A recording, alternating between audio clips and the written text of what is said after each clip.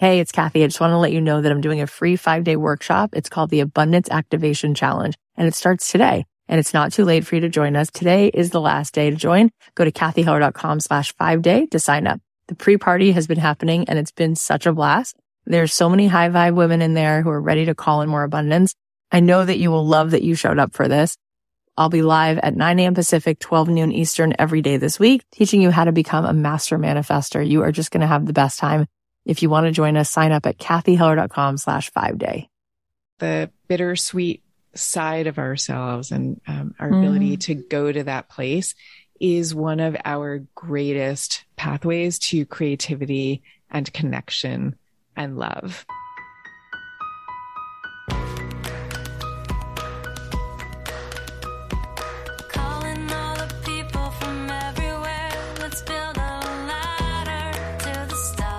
Thanks to Raycon for supporting the podcast. Raycon wireless earbuds are the best way to bring audio with you. That's why Raycons are my go-to for on-the-go audio. Right now, get 15% off your Raycon order at buyraycon.com/dreamjob. Hey guys, it's Kathy Heller. Welcome back to the podcast. I am a little under the weather today, so if you hear that in my voice, that's what's going on. I took a COVID test and it was negative. I actually already had COVID a few months ago, and even though I was vaxxed, I felt not great. So hopefully I don't have it again, but I don't feel awesome. So if you hear it in my voice, that's why. I do want to say though that I wasn't feeling good yesterday either, and thankfully, all of my work is on Zoom, so I can still do it all. And we did a session in one of our programs, and we had one of our amazing guests come in, and we just had all of these incredible people. Amy Purdy came in, and Morgan Harper-Nichols, and Kelly Roach. And it's just been amazing. And every time we do it, we start with a dance party. We listen to Meghan Trainor or Rachel Platten or Ben Rector, and everyone's dancing and everyone's crying.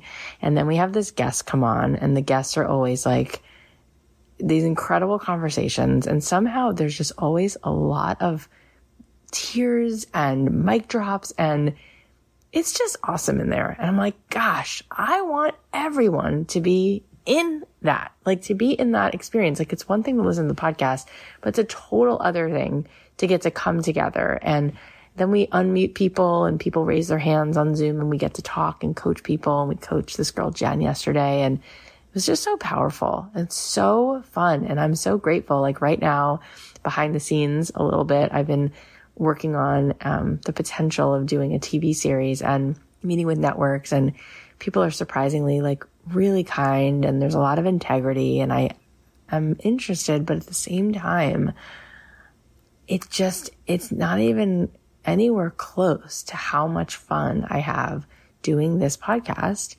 And how awesome it is to just be in our own little corner of the world, hanging out on Zoom. It's just awesome. So if you want to get a taste of that, you can join. We do one call a month like that in my membership. It's called Lit Up. And you could join that. You can go to kathyheller.com/litup and get more details. But there's going to be more stuff that we'll do like this. And by the way, I feel like everyone, your first step that you're wanting to take is like really honing in on like, what's my thing? And then how do I turn that thing into something I can monetize?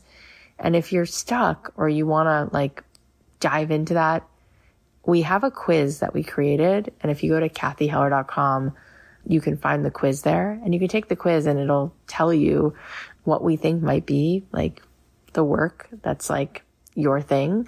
And it's kind of fun. And you could then DM me and let me know, because I like to see it. So after you take the quiz, you can DM me on Instagram at kathy.heller and just tell me like, what was your answer? What did it tell you? What kind of job, what kind of career, what kind of thing would really be your sort of calling? I'm just curious.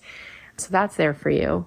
Anyway, I want to dive in to today's episode because it's so good. Susan Cain is here.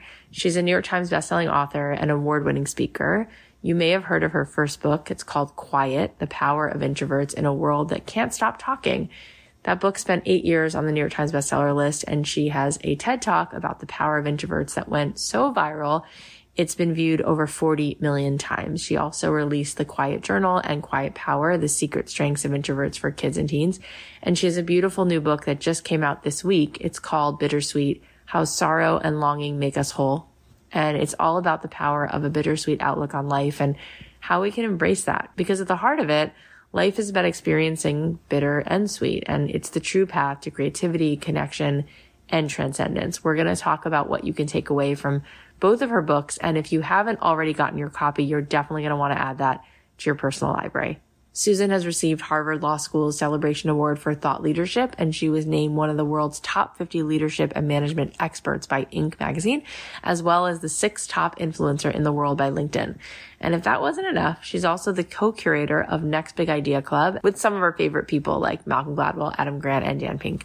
It's a nonfiction subscription book club that donates all their proceeds to children's literacy programs, so you can go check that out too. Susan's work has helped me in my personal life, and I actually shared that in the beginning of this conversation, so it's really a joy to have her here. She's not only incredibly insightful, but she radiates a lot of warmth and humility, and it's really easy to have just such a great conversation with her. Without further ado, please welcome the remarkable Susan Cain. Susan Cain, thank you so much for coming on the show. Thank you so much for having me, Kathy. I was telling you right before we hit record that I've been a fan of yours for a while, as so many of us are. And it's interesting because I first discovered your work from all about, your TED Talk, your first, sort of book about being quiet and introverted. And it's interesting because my husband is very much an introvert and I'm very much an extrovert. And unfortunately, just being honest about my own shortcomings, there was a season in our marriage where I was thinking that he was sort of in his own way and that I could sort of help him if he could just be more extroverted. Mm-hmm. And it was only until, honestly, it helped our marriage so much because I first discovered you and I read this book, Quiet, and he read it. And I was like, oh, I get it. Like he's really in alignment with who he is. And I mean, thankfully I got the message, and that was now, it's been like, we've been together 16 years. I think we read that. Well, we got married in 2009. The book came out in 2012. So it helped a lot. So I just want to say thank you. Oh my gosh. That's so amazing to hear. And was he the one saying, please read this so you can understand me? Or did somebody hear about your marital misunderstandings? No, he found it first and said, maybe if you just read this, you would understand. So let's start there because I feel like that's where a lot of this begins. What is it that got you to a point of wanting to put that message in the world? Oh, the quiet message? Yeah. I think like all my messages, the same with my new book, Bittersweet too, they all come from a sense of me having a very like deep and strong perception about something that is happening in the world that is not getting talked about. Something kind of like deep in the soul. Yeah. That there are no words to articulate. There's no language for them. And that's to me the only point of writing a book. Like, if you're writing about something that everyone already knows and has been talking about, you wouldn't bother. But like at the time that I started writing Quiet, I used to be a corporate lawyer in my old life, which is so strange, but I was. And, I was always the person in the firm who was sitting on every committee that had to do with the so-called soft skills, like we had the women's working group in those days, and we had the professional development committee and all this. And I thought, well, this is all good, but the hidden dynamic that's shaping everything has to do with this question of temperament and how we show up at meetings and negotiations and the different ways that we interact with each other. And there was no committee for that because there was no language for talking about those things. So that's why I wrote the book. Wow, that's so interesting. I love how you kind of get to the heart of the matter and really address the temperament of people in negotiation. I mean, it's just, of course, right? It's like more than like what they're actually saying. It's like, how are they, right? And then what really gets heard in the room. So let's just talk about it for a second, because it seems a little bit like I don't know, the word oxymoron sounds like a silly word, but I feel like it feels like that when somebody is like you, like, you do TED Talks, you're all around the world, you're writing books, and yet you're an introvert. So clearly they can go together. Can you help us make sense of that? How can you be someone who prefers to sort of be in a certain sense quiet, but then you can also choose to not be quiet? Like, how does that look? How does that work for you? Well, I mean, being an introvert is really just about having a preference for environments where you have kind of fewer inputs coming in at you at any one time. You know, you have a nervous system that literally functions at its best when you're in an environment that's quieter and mellower, because your nervous system gets overstimulated when too much is coming at it. And for extroverts, it's the opposite liability. An extrovert has a nervous system that is functioning at its best when there are a lot of things happening. So for extroverts, the liability is if there's not enough hubbub around you, you start to feel kind of listless and disengaged and sluggish. So for an introvert, you know, if you're somebody like me and you really prefer like your moments of quiet sanctuary and you prefer socializing one-on-one and that kind of thing, yes, that's when I'm in my sweet spot. But that doesn't mean that if I have an idea to share, let's say, that I don't want to go out and give a talk about it or, interact with people about it. It will mean that when, let's say, if I'm on stage, I am very much not in my sweet spot at that moment, but I still have the same desire to share ideas. And, you know, that's my line of work. For somebody else, it's going to be a different line of work. But, you know, I have the desire to accomplish my goals, let's say, the same desire that anybody else does. And so I'm just aware that there are certain moments when I'm in my sweet spot and certain moments when I'm not. And I really do think that the way to live best in general is to be aware of when you're in the sweet spot and when you're not, and to make sure that you give yourself time to recharge and not beat yourself up. Yeah, absolutely. That makes sense. I think a lot of people do beat themselves up for all kinds of reasons. And I think that there is an idea that in order to be successful, we have to be extroverted. We have to go live on Instagram. We have to like it. We have to sell. We have to do things that put us in situations where people feel there's a value on being extroverted. And in this first book, and obviously we're going to talk about your new book, but in just as we're going through this journey, in the first book, you talk about there's like this sort of inherent undervaluing of people who are introverted, and that there's somehow a gold star given to people who are happily extroverted. Can you talk about that a little bit, and how maybe somebody who's introverted can understand that there's value in how they show up and that they could still be successful even with the fact that they're not necessarily an extrovert? Yeah. I mean, I came from a family of introverts, and it was very clear to me because of the family that I grew up in that the things that members of my family had contributed to the world that I most admired were contributions that they had made because of their quiet, introverted temperaments, not in spite of them. So I'll just give you one example. Please. Like, my father was a truly amazing and gifted doctor. He was a gastroenterologist and a medical school professor. And he was the guy you would come to if, his fellow doctors would come to if they couldn't figure out the proper diagnosis for a difficult case. He was the one who would figure it out. And the reason he could do that is because he was also the guy who would go to the medical conventions every year where they would tell you the latest breakthroughs. And he would sit quietly in the front row with like a tape recorder in those days, a tape recorder and a notebook. He would take copious notes.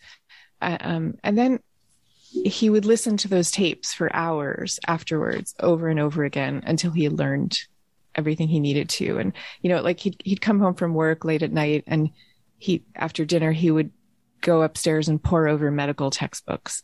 And it's like, there are things that you actually can't do as well if you're not willing to put in the quiet and solitary and focused and heads down time. And there are a lot of examples like this. And when I started looking around the world, for my father, it showed up as a medical school professor, but in quiet, I talk about Rosa Parks, for example, and the way that the form of protest that she chose was not an extroverted form of protest. Doesn't mean an extrovert couldn't have done it, of course, but she was exhibiting a kind of quiet strength that comes naturally to introverts. And there's 1,000 examples like this that I could give you. So our culture, yes, talks about, that you should be out there and take charge and assertive and enthusiastic and smiley and all these attributes that our culture most admires. And those are, I hasten to say, those are wonderful attributes. And like you, I'm married to an extrovert because I love those attributes. And I believe that introverts and extroverts bring out the best in each other and really admire each other naturally. But those aren't the only attributes that are wonderful. And it's really that lopsidedness that I wrote Quiet to correct. Oh my gosh, it's so beautiful. And I never thought, I remember now that you give that example, but it's an important example because I don't associate Rosa Parks with being an introvert. I think that that's really, really astounding to think about how there's so much power in a quiet form of strength like that. I remember exactly where I was at the moment that the news that she had passed away came over the radio airwaves. I remember exactly where I was standing. And I remember what those first news reports said, and they talked about her having been short of stature and quiet. And I think they used the word timid in some of them. And I remember being shocked at that time, because at that time I had not realized what her temperament was like. And I, like everybody else, had imagined that, to do what she did, she must have been, I don't know, I had imagined her as, like a tall, physically imposing, outwardly strong person.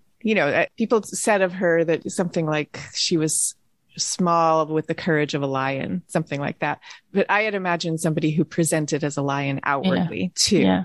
And that was one of those real, kind of shake your worldview moments when those first reports came over the radio waves. And I started thinking, what else can quiet do that we don't give it credit for? Yeah, that's amazing. So as people are, you mentioned before that certain things when you're introverted are just like, it's a lot for the nervous system, but you have a very, big career, and you, like you said, you have a message that you have a desire to get out there. So just to give a little bit of guidance to introverts, like when they are stepping into something that they desire to do, and it will require that their nervous system might get sort of, some probably times overstimulated. What advice do you have so that they can still show up and feel like they can tolerate it, or maybe even learn to like it when it's not necessarily their comfort zone? The biggest thing is that you need to organize your life around what the psychologist Brian Little calls your core personal projects. So the people, the work, the causes that matter the most to you, because in the service of those causes, those projects, it's much easier to step outside your comfort zone than if you're doing it out of, some sense of obligation that you don't love. But then even once you are doing those core personal projects, to really become aware of when you're in your comfort zone and when you're not, and to structure your day incredibly mindfully.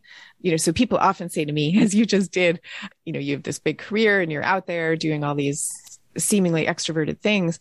And that's true. But if you saw the way my workday and my life actually looks, I very carefully schedule it so that the vast majority of that time is spent much more in sanctuary spaces, I would call it, like quietly writing or working on projects, or with my family, or doing yoga, hiking, like those kinds of things. And even now I'm in the middle of launching a new book that I have devoted the last 5, 6, 7 years of heart and soul to. And even then I will only do, 2 interviews a day, let's say, because every so often I'll do more, but mostly not, because I'm really careful about it.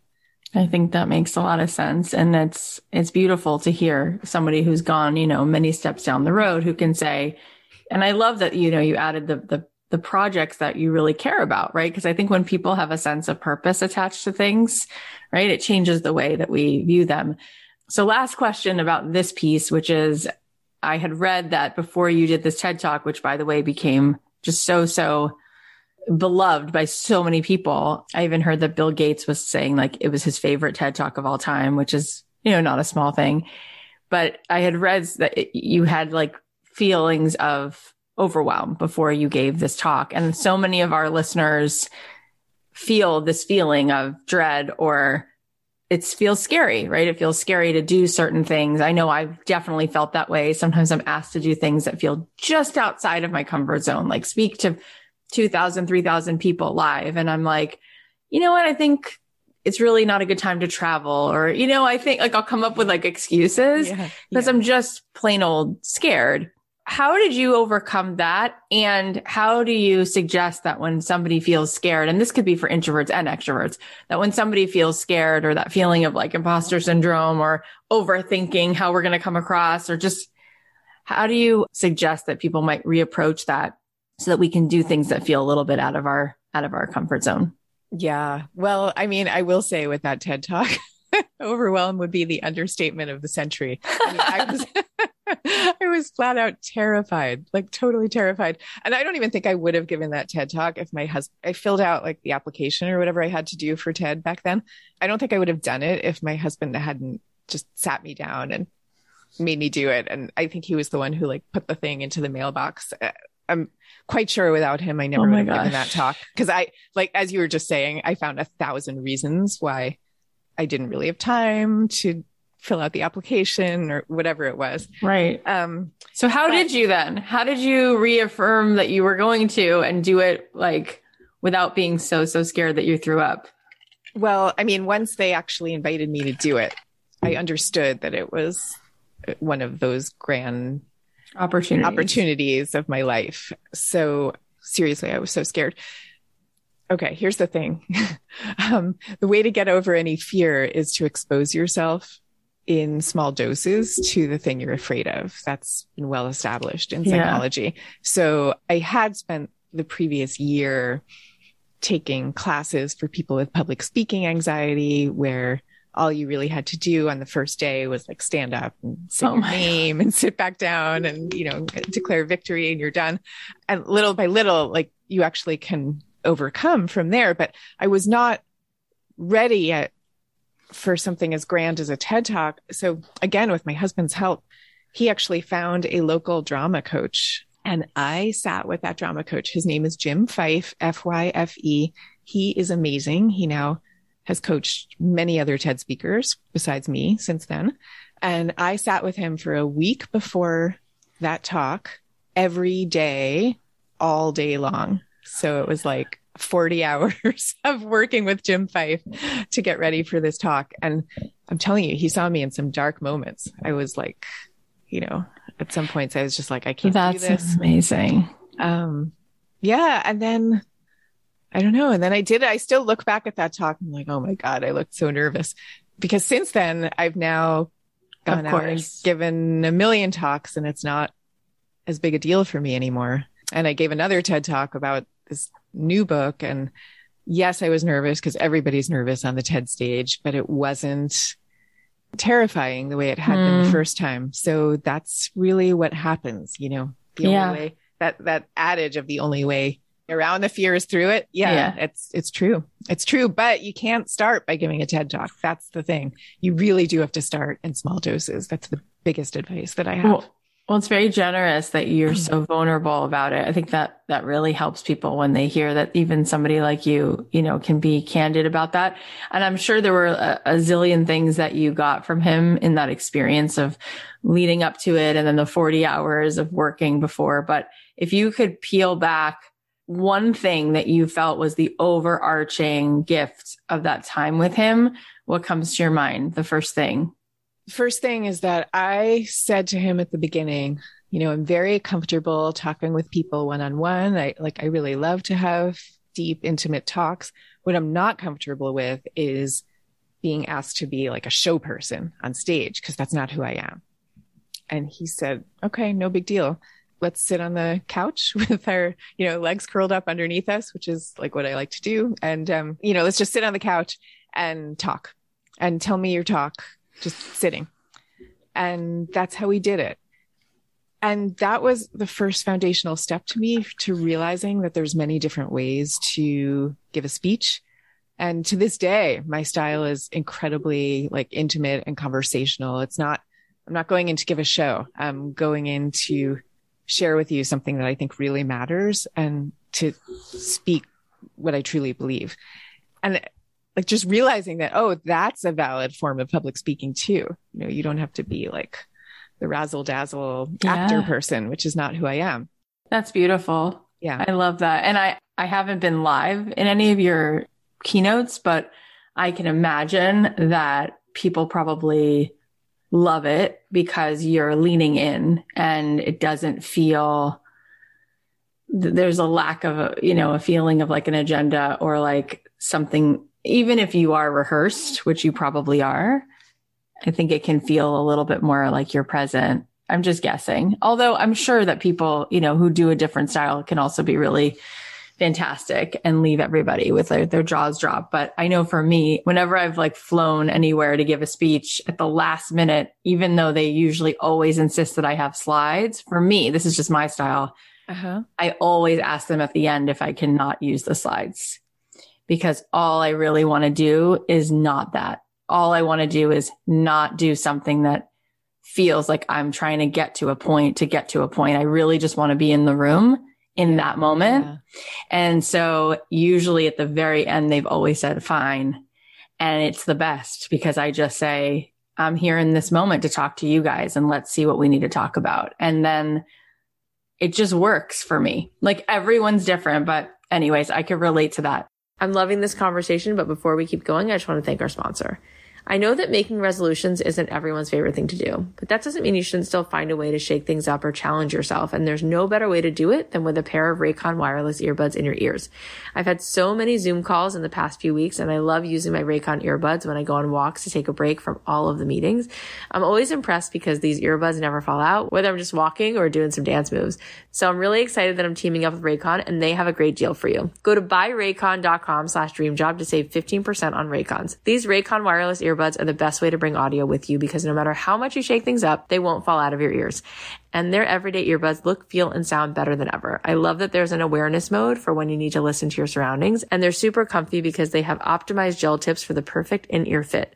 Plus, Raycons offer 8 hours of playtime and a 32-hour battery life. And they're priced just right. You can get quality audio at half the price of other premium audio brands. Right now, you can get 15% off your Raycon order at buyraycon.com/dreamjob. That's buyraycon.com/dreamjob to save 15% on Raycons. buyraycon.com/dreamjob. So speaking of important things that you want to get into the world, you just were sharing that you spent the last several years working on this new piece of work, which is called Bittersweet, How Sorrow and Longing Makes Us Whole. And it comes out April 5th. It's already been endorsed by Adam Grant and Glennon Doyle and Brene Brown. And I'm sure it's going to be something really important.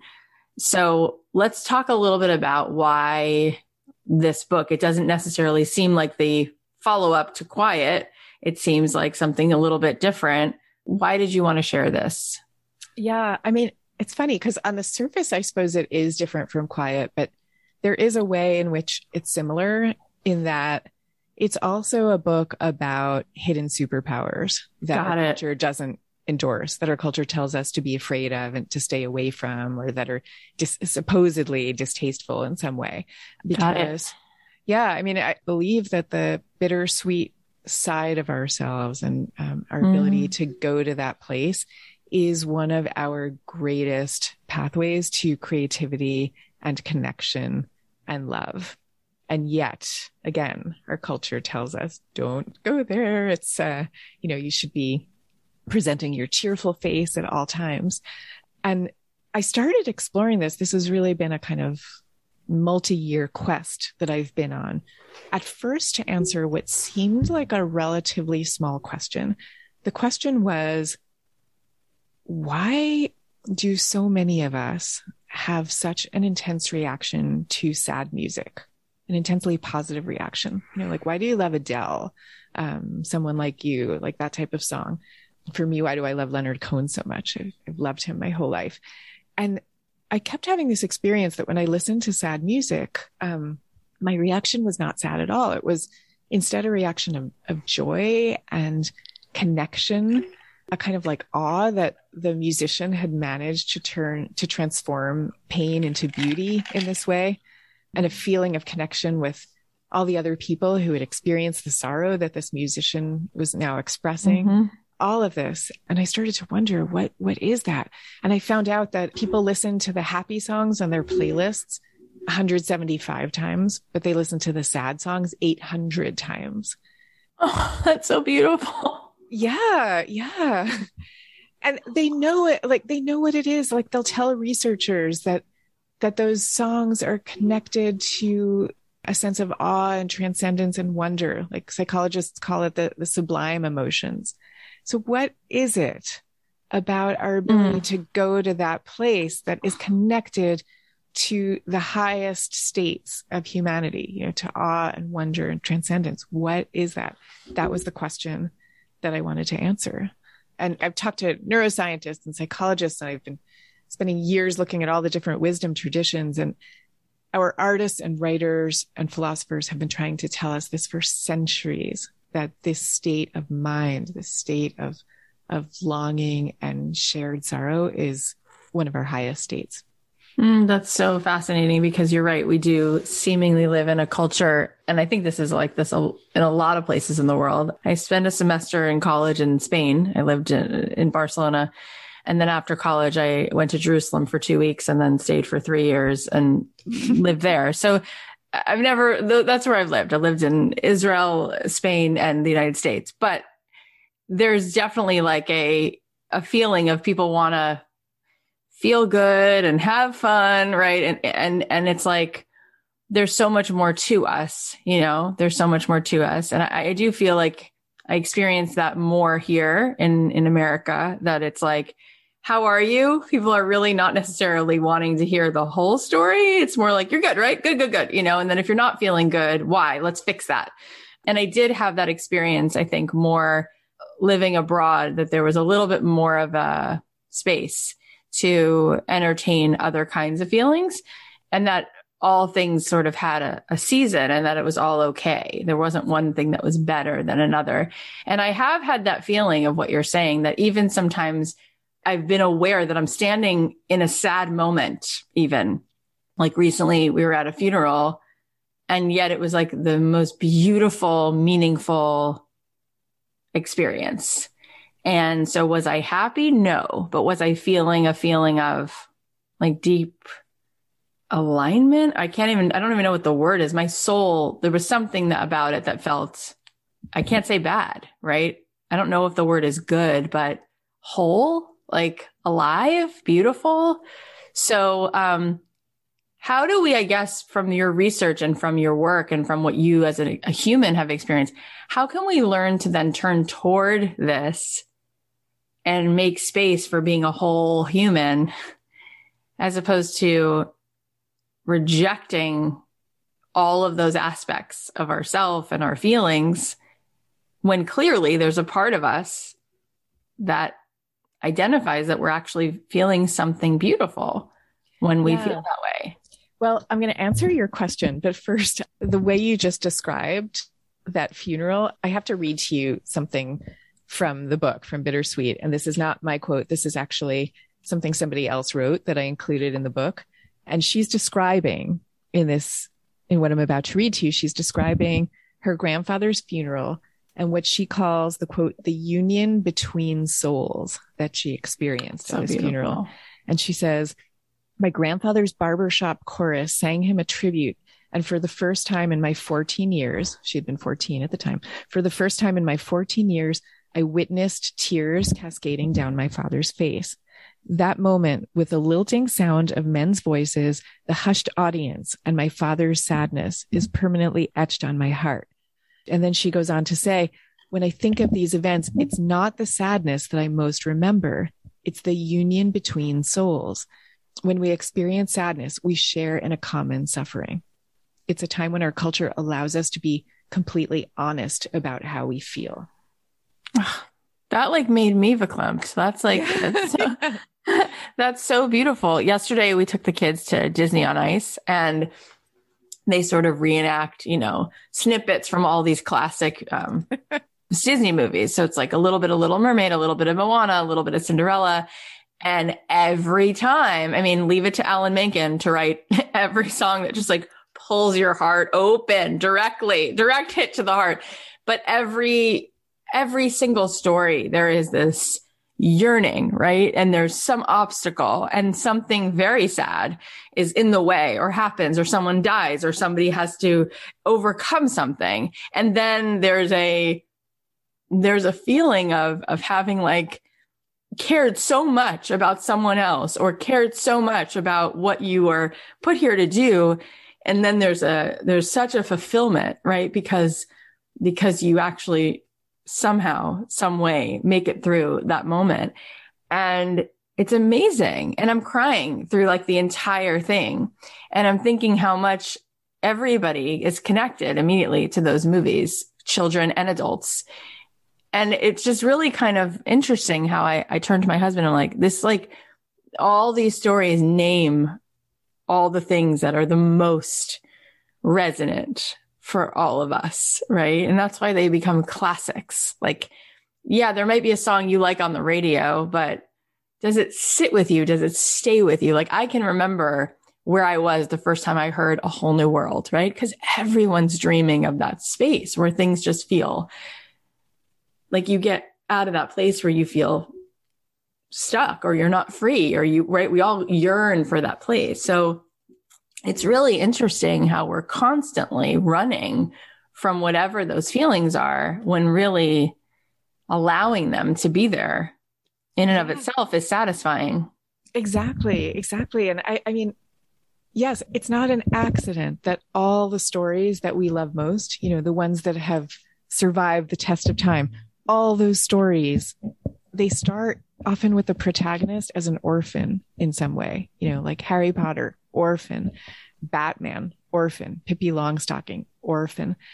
There's something that the storytellers are telling us about the fact that these protagonists experienced brokenness before the story even begins. Because first of all, that is our state. Like we all do. We come into this world with a sense of belonging in some other world, whether we're atheists or believers, it doesn't really matter. It's like the state of being human. The most fundamental aspect of ourselves is this deep feeling that we live in an extremely imperfect world and we belong in a different one from which we have mysteriously been banished. Like that's a fundamental feeling that we all have. And that's what these stories are telling us. And, even if you look at, a story like Homer, the Odyssey, and the figure of Odysseus, he's a very, cunning and swashbuckling figure. But even for him, that whole Odyssey, that story begins with him weeping on a beach out of homesickness for his native land, Ithaca. And the whole adventure gets going because he has to get back to Ithaca. It's the ultimate symbol for what all human beings feel, that we have to somehow get back to the perfect and beautiful world from which we come and which we yearn to attain. We're never exactly going to attain it, but there's something in the act of reaching for it that is our best selves. And that's where creativity comes from. And it's also where our ability to love and empathize with each other comes from. It comes from being in a shared state of exile. And this is why I say, like, to live in a culture that's telling us not to talk about any of this, it's the ultimate robbing of our ability to really connect and to be our most creative selves. Because that's what creativity is. It's so beautiful. So many of those pieces, but that line you just said, that in the pursuit of that, we like become our best selves, like in reaching for that. And that feeling of being in exile, I know I'm harping on this point, but it just happened yesterday. It's so fresh in my mind. But there's a moment in this clip from Moana where her grandmother says to her, Moana, do you know who you are? And I just like lost it because she says, yeah, I'm a girl who loves this island and I love these people. And I know that there's this place that's beyond the horizon. And then she says, and this is not a dream that's out there. It's a calling and it's inside of me. Yeah.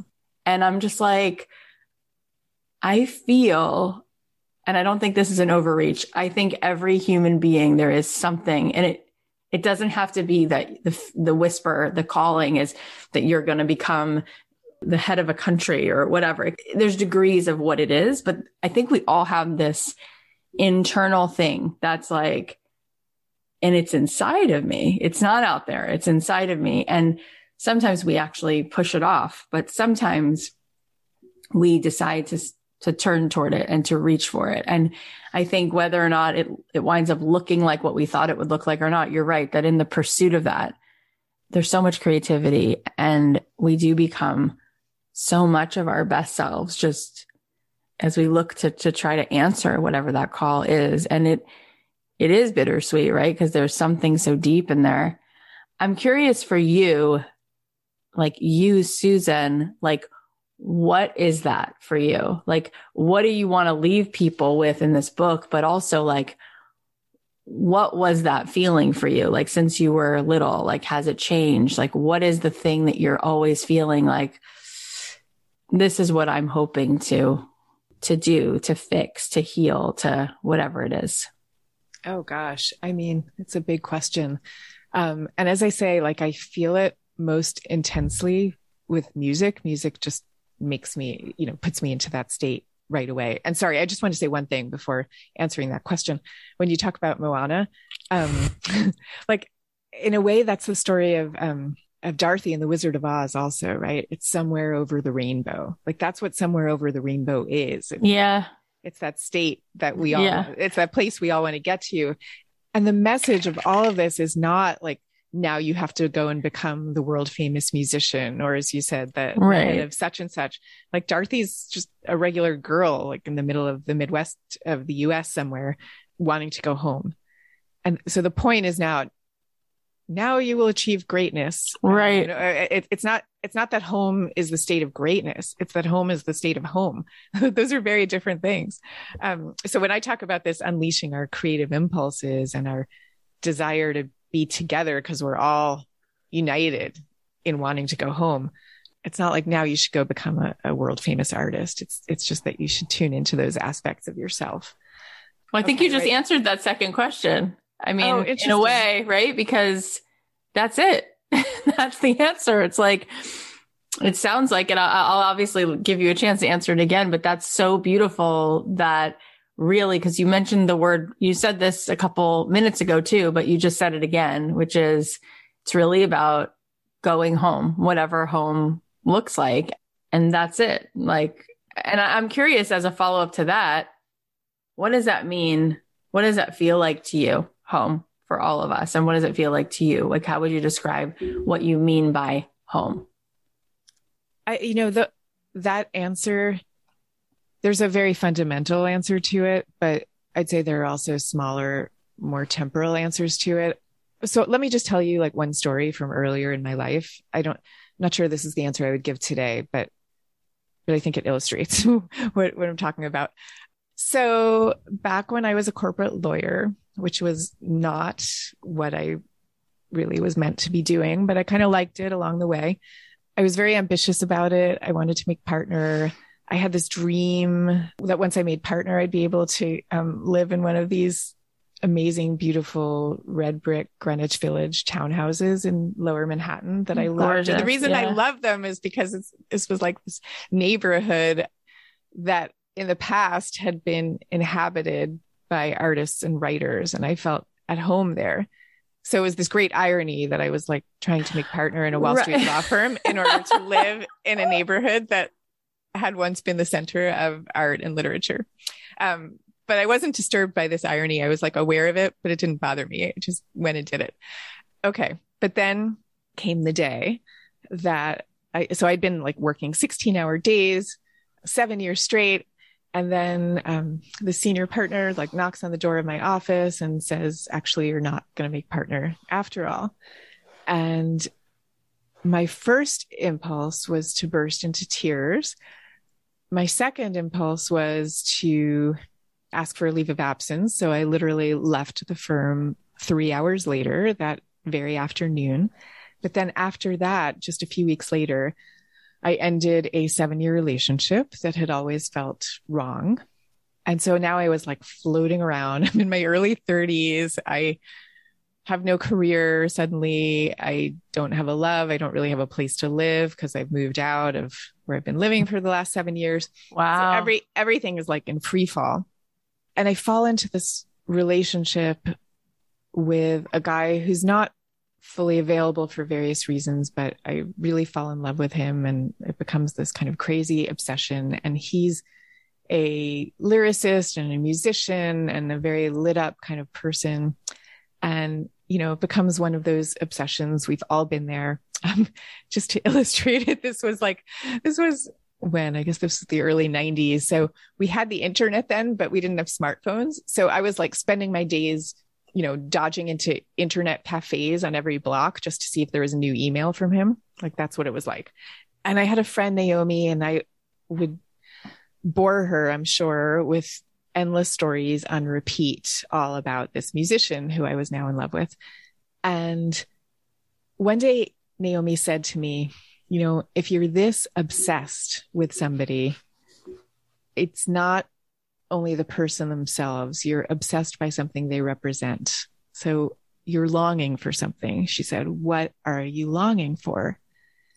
And I suddenly realized that this musician, he represented for me that world of art and literature that I wanted to be part of. And it was like he was an emissary from the perfect and beautiful world of home that I was longing for. That's what he was. He was an emissary from that world. And I realized this with a sudden clarity. And I know this sounds like too cinematic to believe, but the obsession fell away at that moment. And I really started writing for real at that time. And I still loved him, but I didn't, like, it was no longer erotic or romantic, and the obsession was gone. And it was like I was now at home for that period of time. Wow. Like that was a very dramatic episode of it in my life. But the real question is, what are you longing for and why are you longing for it? Like to really ask yourself that question, because there's probably something in you that really needs to be in that place.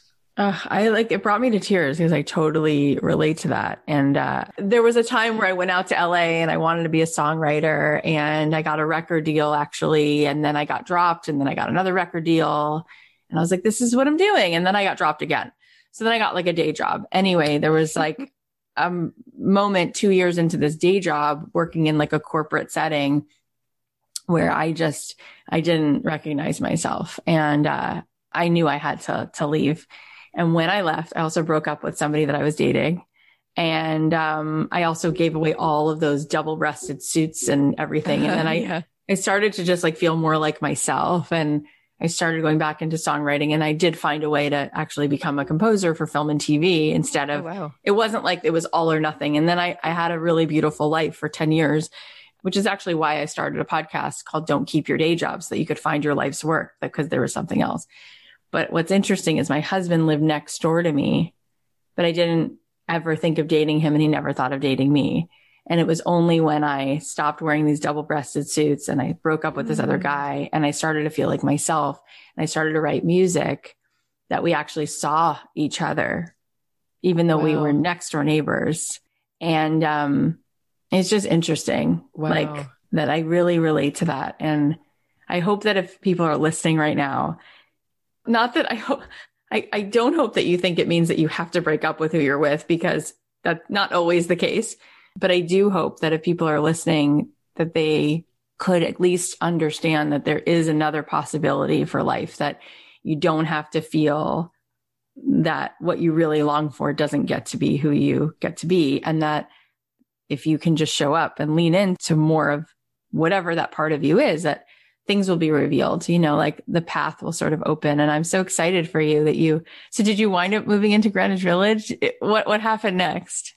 Oh, well, no. I mean, the other thing I realized is like, I didn't actually need to live in one of those houses. Although I did move to the Greenwich Village. I had always wanted to live there. And I did get an apartment there. Okay.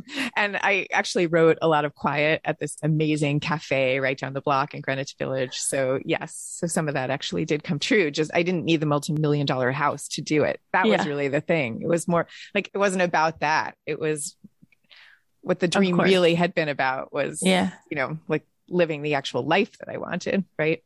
And I really want to emphasize that point, because I do think the narrative we are sold in the movies or whatever is like, follow your dream. And then you're going to be Diana Ross, or, you're going to be like the big a multi-platinum CD selling person.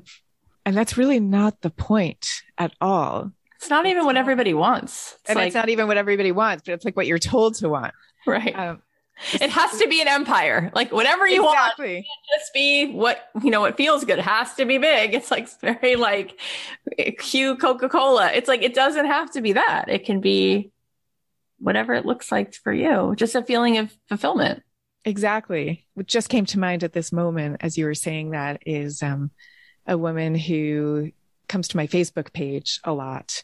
So I don't know if you know this, but I started this practice in the last year or two where on my social channels, almost every day I post a favorite piece of art and I'll then pair it with, an idea or a quote or a poem. I didn't know that. I love that you do that. It's so cool.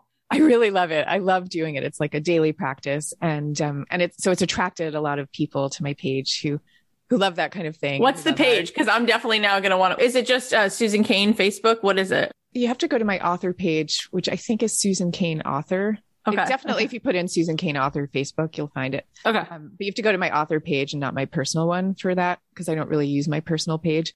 And I do it on LinkedIn too, and Instagram, by the way. But anyway, so because this is who comes to my page, there's a woman who comes, her name is Raisa, and she decided to take up painting in her 50s. And so she's constantly posting to my page like watercolors and other paintings that she does. And it's amazing. Like, they're great. And I love her and I love what she's doing. And she's not a world famous artist. I don't think she has a gallery or anything like that, but she is living that life. And she came to it so late in life. And I will say, like, during that whole time that I was a lawyer, I always used to collect the stories of people who first started writing when they were like 72. I always found that really inspiring. I had Dr. Edith Eger on my show, and she wrote 2 best-selling books, right? The Gift and The Choice, in her late 80s, like in her 90s, I think 90s, really. Like, I'm being generous to say she may have started them. How awesome. Wow. Have you not read those 2 books, by the way? No, I have not. Susan Cain. You're welcome. She's a Holocaust survivor who's also a therapist, who's also a walking gift. You have to read these books. You'll love. But like, an unbelievable person who wrote those books in her 90s. Didn't even become a therapist until her 40s, but then like became a nationally best-selling New York Times author in her 90s. Wow. I guess I'm saying that because I thought you would appreciate her, but totally. Also because why I do what I do. And of course, then, God is so good. We would meet each other. It's like, my whole thing is there are just things that you just feel like expressing, right? Like you just might want that the gift is in the expressing of it. It's not necessarily that it has to be that this thing gets sold at Sotheby's for whatever amount. It's like in the gift of just putting in the world what you want to put in the world, you get a feeling of satisfaction that the outcome never even comes close to that feeling. And I love that you are a champion for people to feel what they feel, to express how they feel, and to explore those sides of ourselves, because that in of itself is the gift. Yeah. And to explore your sorrows and your longings, because those are some of the greatest signs that you have of where you're supposed to be and who you're supposed to connect with and how. So don't listen to that aspect of our culture that's telling you not to go there. And my point is not to wallow in longing. And my point is it's certainly not to celebrate depression. I think one of the big mistakes that psychology makes today is that we don't distinguish between depression and melancholy, when in fact they are 2 completely different states. Right. They are.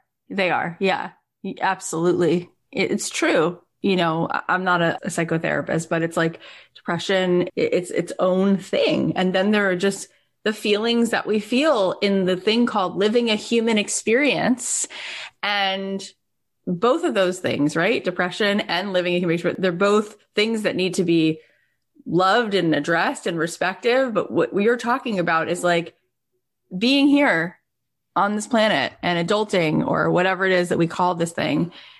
It's serious business, and to cut off a part of what it is to be here because we've labeled that as, something that's taboo or something that we don't, and it's interesting what you just said is that sometimes in that longing or the part of us that feels sorrow is in fact a clue of how you could maybe show up in the world. Maybe you're not saying this word, but I'm putting this word in there. Maybe even there's a sense of like purpose or a sense of how you're meant to gift the world with your own experience by looking at that part of you.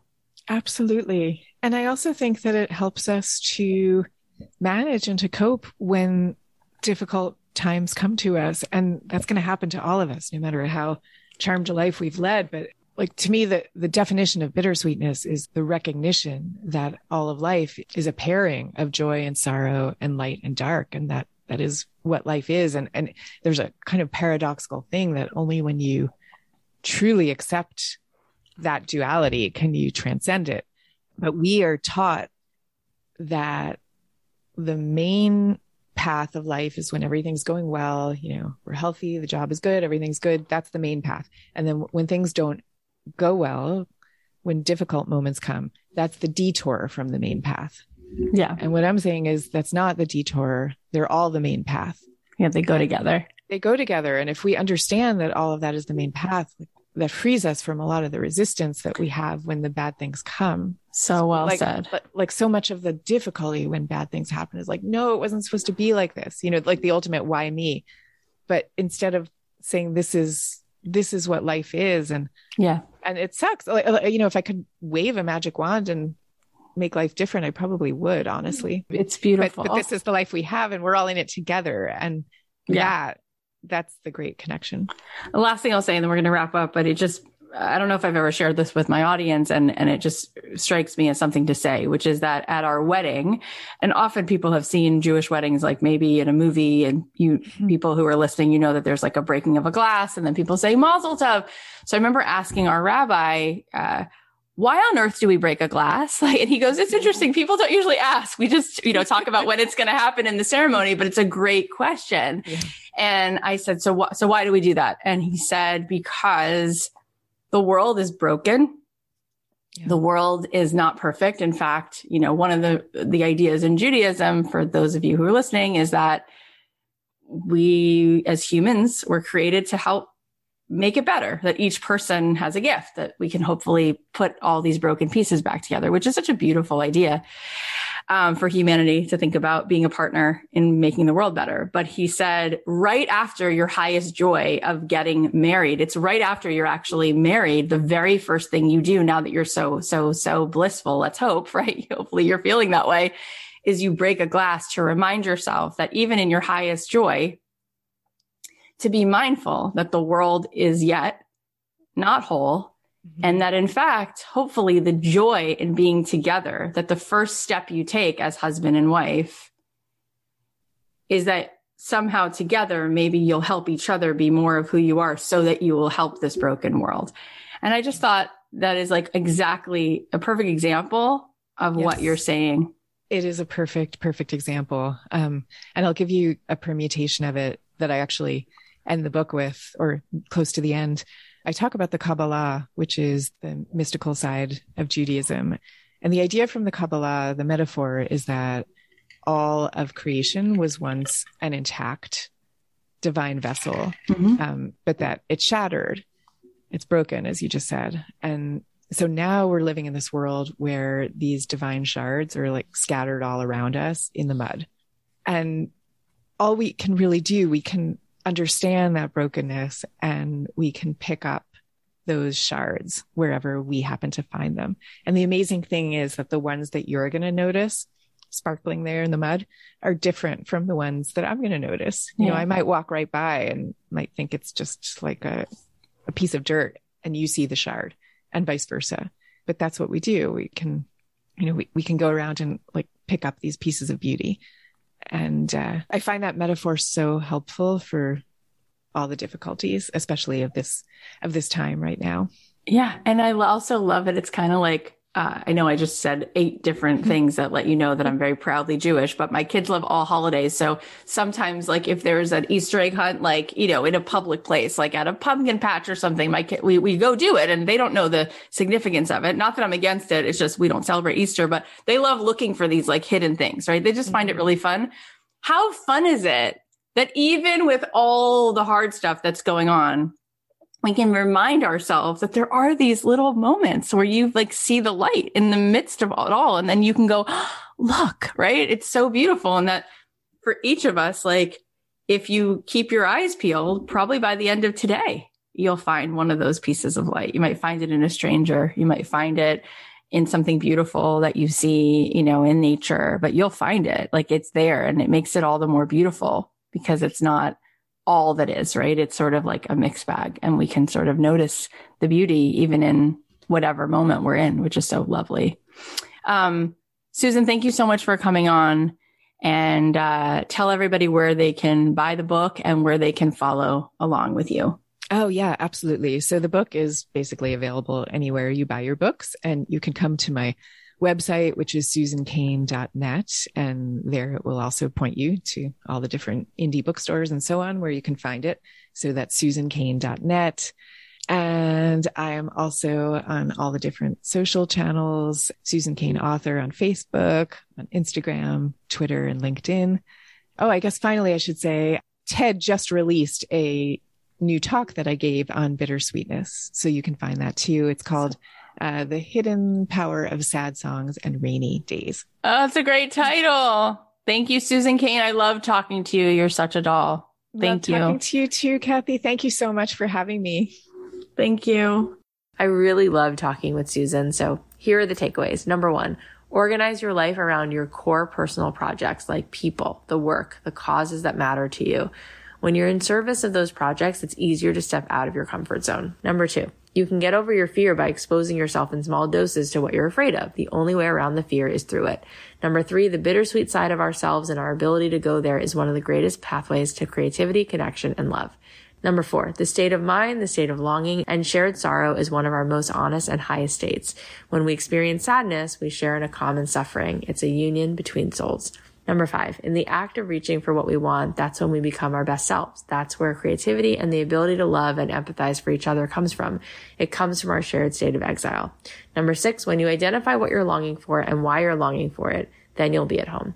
And number 7, bittersweet is the recognition that all of life is a pairing of joy and sorrow, dark and light, brokenness and beauty. It's all on the main path. Only when you truly accept that duality can you transcend it. All right, now I want to share some wins from our alumni. So Jennifer said, woohoo! I posted an episode every Monday since I started, and within 4 episodes, I have over 200 plays. I'm learning and tweaking as I go, making it easier, more joyful, and more aligned. I also started recording video in the last episode. I like it. And now I'm moving away from stock music, and I've invited musicians and singers to share their creations with me so I can share them on my show. I plan to do interviews with them and use their music in my intro and outro to support them and get them noticed. Feels way better than just buying generic tunes. Oh my gosh, Jennifer, this is so cool. You're radiating such incredible enthusiasm and love, not only for your podcast, but also for the process. And that's so important. And I love that you're collaborating with singers and musicians so you can shine a light on each other. Everyone can go check out Jennifer's podcast. It's called Off the Canvas with Jen Van D. Voren. And her name is spelled JENNVANDEVOOREN. Okay, the next win, Dina said, my co-host and I were just talking about this the other day, and one of the big wins for us is that through all of our interviews, we always take something away, and we have been able to apply so many different things in our own lives. We started this podcast to be a lifeline for other adopted families, and we are finding that we are getting so much out of this as well. And we're becoming better mamas simply by holding space for other people. How incredible is that?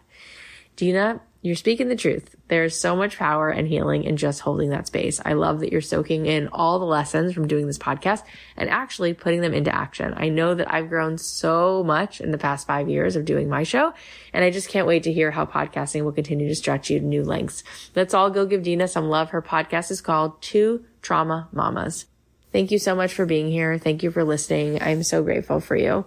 We have so many awesome guests coming on the show. So if you don't want to miss them, make sure that you subscribe on Apple Podcasts or wherever you listen. And if you want to do something that is so supportive for the show, for this community, and for this movement so that we can help people truly once and for all forget the whole idea of career and step into calling, right? Step into something that not only you get paid to do, but it doesn't feel like a job because you're not working, you're doing your life's work. Let's continue to spread this movement. The best way to help us is to leave a review for the podcast and to also post about the show on your Instagram and then tag me. And last week I chose 2 people to give beautiful gifts to just because they did so. So if you want to get into the raffle this week, then just go ahead and leave a review, subscribe to the show, and then post about the show on your Instagram and tag me. I'm giving away a Spiritual Gangster sweatshirt that says, "It's already yours, signed the universe." And if you have a friend who would like this particular episode, then text them the link or email them the link. And if you do post about the show, tag me at Kathy.Heller. And if you post about this episode, you can tag Susan at Susan Cain Author. Cain is spelled C-A-I-N. I'm sure she would love to see that this episode resonated with you. I love you so much. I'll leave you with a song, and I'll talk to you Monday.